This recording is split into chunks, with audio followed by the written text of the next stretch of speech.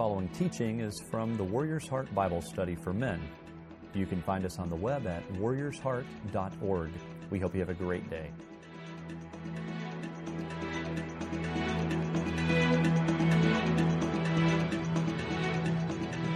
Well, for many, many decades, theologians have puzzled over a number of questions, and finally they've come to at least be satisfied universally about one of those problems over the generations, and that was how old was Isaac when Abraham took him up to the mountain to sacrifice him. I've always wondered that, and no one could really come down to a solution that satisfied everybody. So you should be blessed to realize that you're in the generation where at least that one problem has finally been resolved. And they did that by realizing that the youngest age that Isaac could be, had to qualify him as an individual who understood what sacrifice was all about and the symbolism of sacrifice. And besides the understanding of the symbolism of sacrifice, he had to be physically strong enough to carry all the wood up the mountain because his dad didn't carry it, and he put all the wood on young Isaac to carry it up. And he also had to be astute enough to take the initiative in order to realize, Dad, there's no lamb to sacrifice for this particular adventure that we are on. So as they compared theology along with cognitive childhood development and physical capability for the amount of wood that they would have to bring up for the sacrifice of an animal, they realized that Isaac had to at least be 8 years old in order to accomplish all those things, to be the satisfaction of the theologians as well as those involved with childhood development. So they established the young age of which Isaac was, and everyone agreed. And then establishing the oldest he could be was actually a lot easier, because they realized that the oldest that Isaac could possibly be in a situation like this where sacrifice was concerned was 12 years old. He can only be 12 years old and no older, because if he were any older than 12 years, he would be a teenager and it would no longer be considered a sacrifice.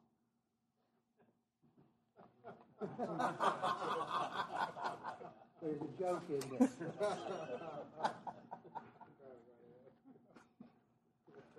Hey, this early in the morning, if you sort of understand but you don't react, that's okay. But at least remember that so you can tell some of your friends. Just hasn't had enough time to work. Sacrifice is an amazing phenomenon. It's a story, and it's also a theological phenomenon. And there's always a beneficiary, but there's always someone who loses out. So for all of us who are here and understand that is a very important theme, we see a picture like this is remember their sacrifice. We who deeply appreciate those who have served, those who have given the ultimate sacrifice for our benefit and our freedom and our liberty, is something we deeply appreciate. But that foundation of appreciation has a tremendous transfer into the realm of the spiritual and the theological. In fact, that's where we turn our attention today. As we look over the 15th chapter of the Gospel of Mark, there are 5 sections in this chapter, and they all deal with that particular theme of sacrifice.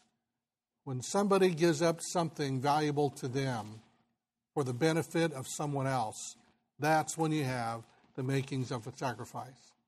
When someone gives up something valuable to them for the benefit of others, then we have the makings of what a sacrifice is all about. So we begin our study here in Mark chapter 15, the first 15 verses, when Jesus Christ is on trial. And part of what we have is Jesus Christ in his own personal suffering, and every ounce of the suffering, no matter what perspective or from what form it takes, Jesus Christ experienced that, not because he deserved it, not because it was justified, but just the opposite. It was undeserved and unjustified, but he took all that on because that's what we deserved. So he was our substitute.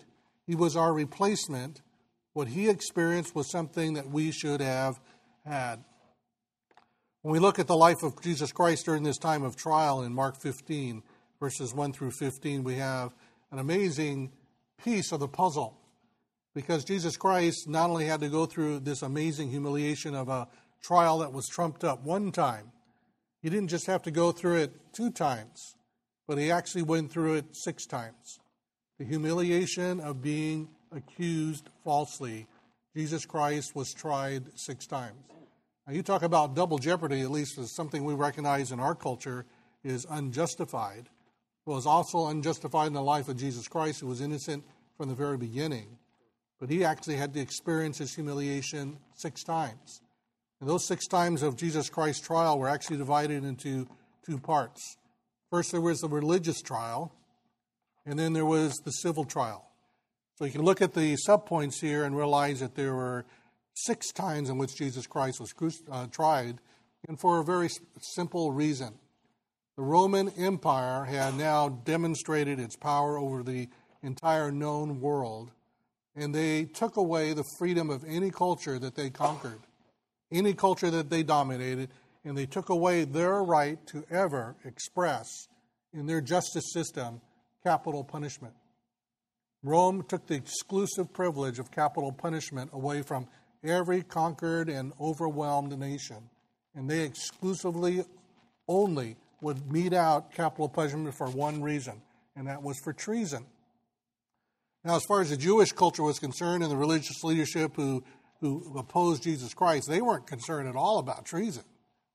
But according to the Jewish culture, the number one reason for someone to experience and be subjected to capital punishment was because of blasphemy. So the religious leadership who wanted Jesus Christ out of the picture and taken away so that he would no longer be competitive with regard to their authority and influence in the population, they had this kangaroo trial, kangaroo court, so that they could be satisfied that they had determined that Jesus Christ was guilty of blasphemy. And so in order to do that, they took him to Annas, and Annas was the high priest recognized by the Jewish community, not because of his official position, but because of who he was before they were ever taken over by the Roman Empire. So they respected him as the real high priest. But one of the things that Rome often did when they overwhelmed a particular culture is they would take out the people of position that were recognized in positions of authority and replace it with people that they knew were also sympathetic to the Roman Empire. So they put in his place Caiaphas. So Caiaphas was next after Annas says, yes, of course, he's guilty of blasphemy. Then they took him to Caiaphas, who realized that he was just a puppet high priest. So he better be doing with the people he was supposed to be representing whatever it was they wanted. He was a weak spiritual leader because he was no spiritual leader at all. He just stamped the approval of Annas to recognize that Jesus was guilty of blasphemy. In order to take the high priest's idea and then to shove it into the face of any kind of legal recognition, the Sanhedrin met. This is a group of 70 individuals who recognize in positions of representing different groups of people, from the very conservative to the very liberal, but at this particular juncture in the life of Jesus Christ, dominated by liberal representation, but not all, but most. And in that representation, they met at nighttime, which was illegal for the Sanhedrin to meet. They can only meet when the light of the day shone. But because they were afraid of the opinion of the people that might rise up in a riot against them because they took out their popular individual named Jesus, they met when all those people were still asleep and came up with a verdict that Jesus was guilty of blasphemy. So as far as the Jewish legal system was concerned, they could take Jesus out and apply capital punishment, kill him. But they could not do that legally for Rome, or they'd be violating the Roman Empire's simple statute with regard to the application of this injustice. So they put Jesus Christ through this jeopardy again through a civil trial. But instead of going to the Roman authorities and saying he's guilty of blasphemy, they said he is guilty of treason. So they brought him before Pilate, brought him before Herod, brought him back to Pilate again, who was trying to get out of this opportunity to try and give a just statement which would not agree with the evidence that he saw. And that's why he washed his hands free of any guilt on his part with regard to who this person Jesus was. It was a trumped-up trial on all 6 occasions. A prejudiced opinion that was determined by those who had a position of power and justice, and they misapplied their authority. From that particular perspective, then, we see here a tremendous comparison and contrast. Peter, who denied Jesus Christ 3 times, when he had the opportunity to speak boldly and favorably to the king that he believed was the Messiah, 3 times.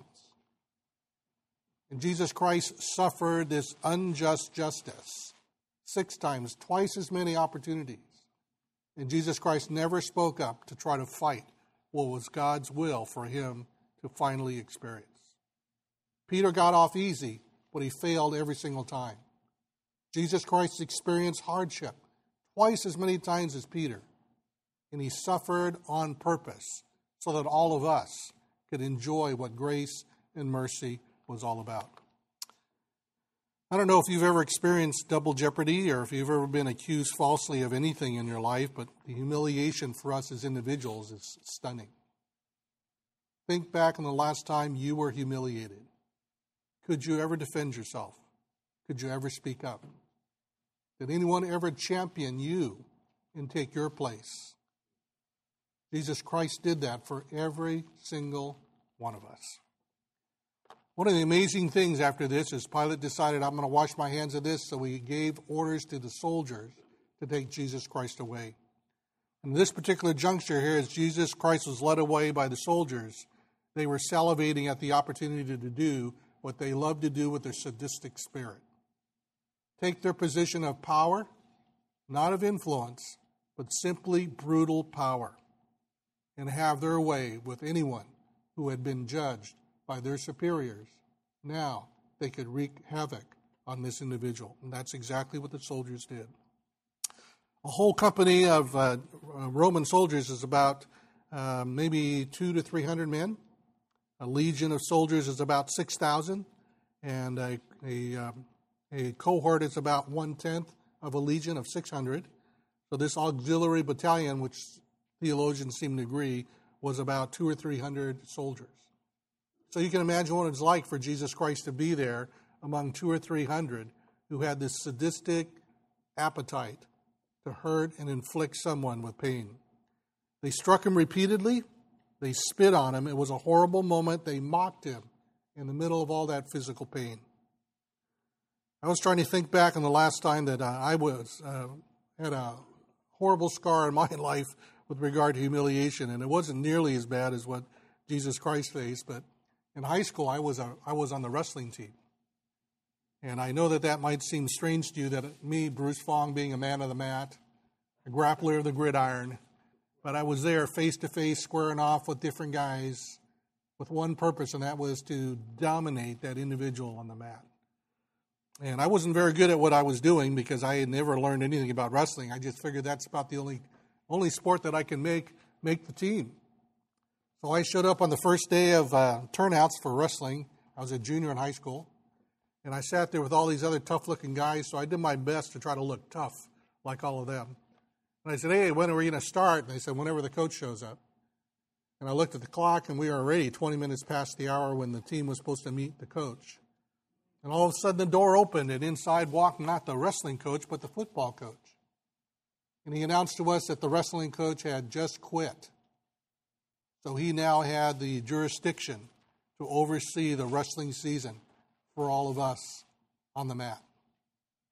So he sat down and he pulled up a chair and he looked at all of us and he pulled out a book from his briefcase. It was a book on wrestling. And he began to read it to us. That was our coaching for the season. And I thought to myself, this is not a place where I thought I'd ever be. Listen to someone read about coaching those who are on the wrestling team. But I was also very successful in the world of music, so I was in the marching band, had a great season, and the band voted that I would become the drum major for the next season. So I thought, well, this is a great honor, but I knew that responsibility carried with it a great deal of time investment because I had to plan all of the halftime shows. I had to be responsible for leading the pep band. I also had the responsibility of responding to all the community invitations for parades and for any kind of charitable event where they wanted a band to play. So I knew that there was no way that I could be both the drum major of that amazing band and at the same time continue to be on the wrestling team. So when it came time to sign up for the classes, I just didn't sign up for wrestling. And I remember walking down the hallway, and it was crowded one day as a senior, looking forward to my last year in high school. Suddenly a strong hand gripped my shoulder. And I thought to myself, man, what's this? And I didn't even have a chance to turn around because the strong grip of that football coach that was on my shoulder whipped me around and he looked at me square in the face. He says, Fong, why didn't you sign up for wrestling? And I didn't want to say, well, you're a lousy coach and I didn't learn a thing last year. I just simply said, well, I got elected drum major, and those responsibilities are going to take all the extra time I've got. And he looked at me almost nose to nose, and he says, go play with your silly band. And he pushed me halfway across the hall, and he stomped off. I thought, well, that was a real friendly expression. And then came time for the football season. Of course, the band is a big part of the football season, and we get the crowd cheering, and we get the crowd singing, and we're out there with our uniforms, and we're marching everything with the precision. And we went out to the field and played the national anthem. We got a standing ovation from the visiting team members, and I was marching our band off the field, and the coach ran up. The football coach ran up, got in my face, and stopped me from marching. And he says, get your blankety-blank band off of my football field. It's about the only time that my highly disciplined band ever broke rank and all turned and looked at what the yelling was all about. As a high school kid, how in the world do you live up to that kind of dress down in one of the most dressed up moments of the first game of the year, when all the fans and all the band and all the parents and all the players are watching this football coach screaming his head off at the drum major? I had no recourse. I couldn't say anything. I was too stunned, too shocked, too inexperienced. But the next time it came for the band to strike up a tune for the football team to cheer them on, there was no hesitation on my part, because I knew I was there to serve that team. That very gladly at that day lost the game. And they lost every other game that season, except for the last one. That coach never said a thing as he walked off every game, never looking once in the direction of the band. But I don't know if I ever was healed from that humiliation and that dress down by a coach who was in authority. And when I look at this, particularly in its experience here, when Jesus Christ is mocked by soldiers who are in a position of influence and power, man, oh man, I think Jesus Christ, because of who he was, could have said anything he wanted to stop what the soldiers were doing, who had the power and authority to exercise anything he could to protect himself. But he just took it all. And I remind myself many times that the mockery that Jesus Christ experienced, he took that for me.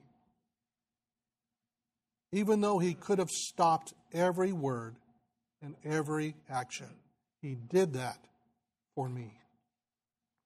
This amazing time of these soldiers overwhelming Jesus Christ and making fun of all the claims about who he was, hurting him physically, psychologically, overwhelming him, led him to be crucified at that particular juncture. These soldiers played a huge part in the ignominious death of Jesus Christ, his humiliation. You can personify yourself in this particular story in the last time that you were mocked, humiliated by someone in a position of power over your life. Well, Jesus Christ was crucified, and at that particular juncture, he was so overwhelmed by the beating he took, he couldn't even carry the cross up to the place of crucifixion, so they just grabbed this guy, Simon of Cyrene, drafted him in that particular situation, and made him carry the cross on behalf of Jesus. Physically, Jesus Christ could not do it. They divided up his clothes, the last vestige of any kind of worldly possession, and they divided it up so they personally could keep it. This all started about the third hour, and as you remember from last week, we said this is the beginning of Jewish time, as the scripture pointed out with regard to the Passover. That's how we know that it's the Jewish timetable, which starts at 6 o'clock in the morning to begin a new day. So if this is the third hour the crucifixion happened, by our reckoning and our timetable, it started at 9 o'clock in the morning. They hurled insults at Jesus when he's up there. Nothing like respecting people who try to hurt somebody who's already hurting and bound so that he cannot respond or defend himself. Don't have a whole lot of regard for people who take advantage of others in a situation like that.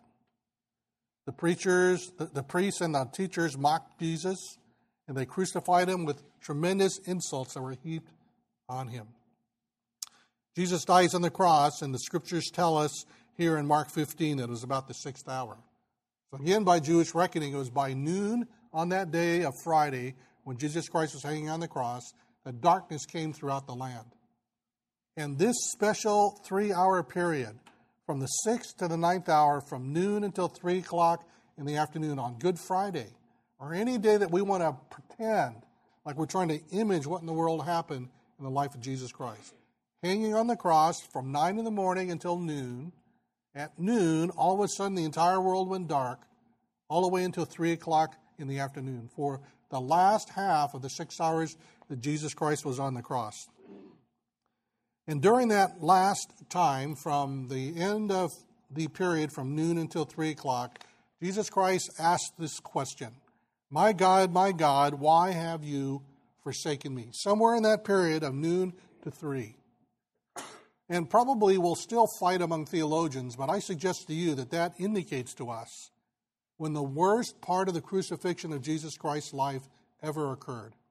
And that wasn't the physical flogging. That wasn't the mockery by the soldiers.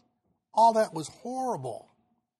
But the worst part of Jesus Christ's death for us was when he was separated from his fellowship with the Father. The sacrifice for sin means there must be a separation between the Father and us because of our sin. But that separation must be for eternity. When in the world did Jesus Christ ever get separated from the Father for eternity? For each one of us. Even when we look at the reckoning here in the Gospel of Mark, it was for simply 3 hours. When darkness came over the earth, Jesus Christ says, "My God, why have you forsaken me?" And then all of a sudden we have here that Jesus Christ breathed his last, or the last words, found in another gospel. But with those last words, "It is finished," Jesus Christ breathed his last. May I suggest to you something that we in our human minds can never understand? And it was only done one time in the eternity of God's tremendous sovereign power to make it possible for not just one of us, but for all of us. And not just for all of us, but for all who've ever lived and ever will live. That the separation between the Father and the Son occurred in a given period of time of 3 hours, but it lasted for eternity because it's that precious of a relationship. That's what Jesus Christ suffered for all of us. And while we can never, ever in our minds comprehend 3 hours equaling up to eternity, that beautiful relationship of fellowship between the Father and the Son, to be separated for any length of time, according to human understanding, was equivalent to eternity. Something that was won, that should never be broken, was sacrificed so that we could have eternal life with him forever. So sometime practice that. Just imagine 12 noon, okay, it starts. It started really at 9, but at 12 noon, all the way to 3 o'clock. Imagine what goes on in our lives. And imagine what happened in the life of Jesus Christ. It was such a powerful moment that one of the centurions, one of the soldiers, maybe who had participated in the mockery of Jesus Christ, makes this outstanding verbal testimony and confession without any apology in verse 39. Surely this man was the Son of God. So powerful here on the cross as we see that the women here are then given as a moment of the most tender features of these last 2 episodes. The only time when there is any kind of tenderness, when these women were given this acclamation in inspired Scripture. Well, Jesus Christ is buried, and one of the most amazing things about this burial is that the burial is brought up as a big deal in the Scripture because that is an affirmation that Jesus Christ actually died. To prove that Jesus Christ expired, that his life ended, from the standpoint of how we perceive it humanly, Jesus Christ was buried. That is a confirmation. Joseph was likely a believer, Joseph of Arimathea, even though he is part of the Sanhedrin. As we said, that there was a domination at this time in the life of Christ by those who were the extremists, those who were the individuals who believed strongly in what they believed from the standpoint of what the nation of Israel should be doing nationally. But there's a conservative group who started to look at the life of Jesus Christ differently, but did not speak up when the majority dominated the discussion and said, this is a false Messiah. There are a few in that group, and it seems like Joseph was one of them because of his tremendous courage after Jesus Christ was killed. He asked for the body of Jesus Christ, which suggested to us here that as Pilate says, well, how can I grant that request? It's only been a few hours. Surely this person that you request, Jesus, cannot be dead. In order to confirm that, he asked his soldiers, the professionals who knew what it was like for a person to expire. And the centurion told Pilate, yes, it is true. Jesus is already dead. From that particular perspective, we have in the life of Jesus Christ this amazing occasion when we see that sacrifice was given in such an overwhelming sense of prophetic fulfillment, personal fulfillment, and what it means to sacrifice. And that is simply to give up something valuable to you for the benefit of someone else. So I know that's heavy, so let me finish on a little bit of a lighter note. If you think about sacrifice of giving up something valuable for the benefit of others, you may not have heard of that expedition group that was climbing Mount Everest, a group of 5. There were 4 Californians and 1 Texan in the group. And they were very close to the summit, and it was because it was a lot warmer than normal. The stanchions began to pull out of the rock that was expanding as the warmth of the climb had reached its pinnacle. And as they started to fall, because their ropes were now being let go by the stanchions, all 5 of these guys were hanging from a rope with just 2 stanchions left holding the rope up to the rock. And when the top guy started to climb up, all the torque and the tension from the standpoint of physics pulled the second to last stanchion out, and he came back down and grasped onto that rope with all his might. There's only 1 stanchion holding that rope with 5 guys. Experienced climbers, they begin to discuss this whole business. This stanchion won't hold. There's no way that the rope and the stanchion will hold all 5 of us. The only way we're going to survive is someone's got to let go and release some of the weight and the pressure. Otherwise, we'll all die. Someone has to sacrifice their life. And one Californian says, I'm not going to do that. And another one says, I'm not going to do that either. Hey, don't call on me, the third one said. And the fourth one says, I've got too much to live for. So it came down to the Texan. And he spoke this amazing speech. He said, I've lived a full life, and I love my family, and I'm going to miss them. But they knew there were risks when I came on this trip. So I volunteer. I will let go, sacrifice my life so the rest of you, all 4 of you, could live. Well, this Texan gave such a moving speech that all 4 Californians started to applaud.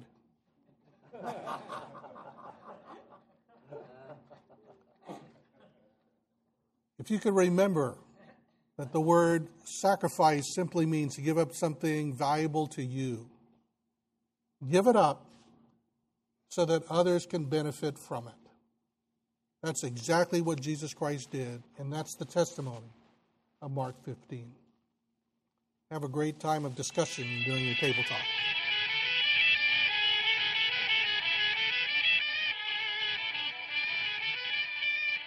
Thank you for joining us on this week's podcast. We hope you can join us in person. We meet Thursday mornings at 6:30 a.m. in the Fellowship Center of Houston's First Baptist Church. For more details and to register, you can visit us on the web at warriorsheart.org. That's warriorsheart.org. We hope you have a great day.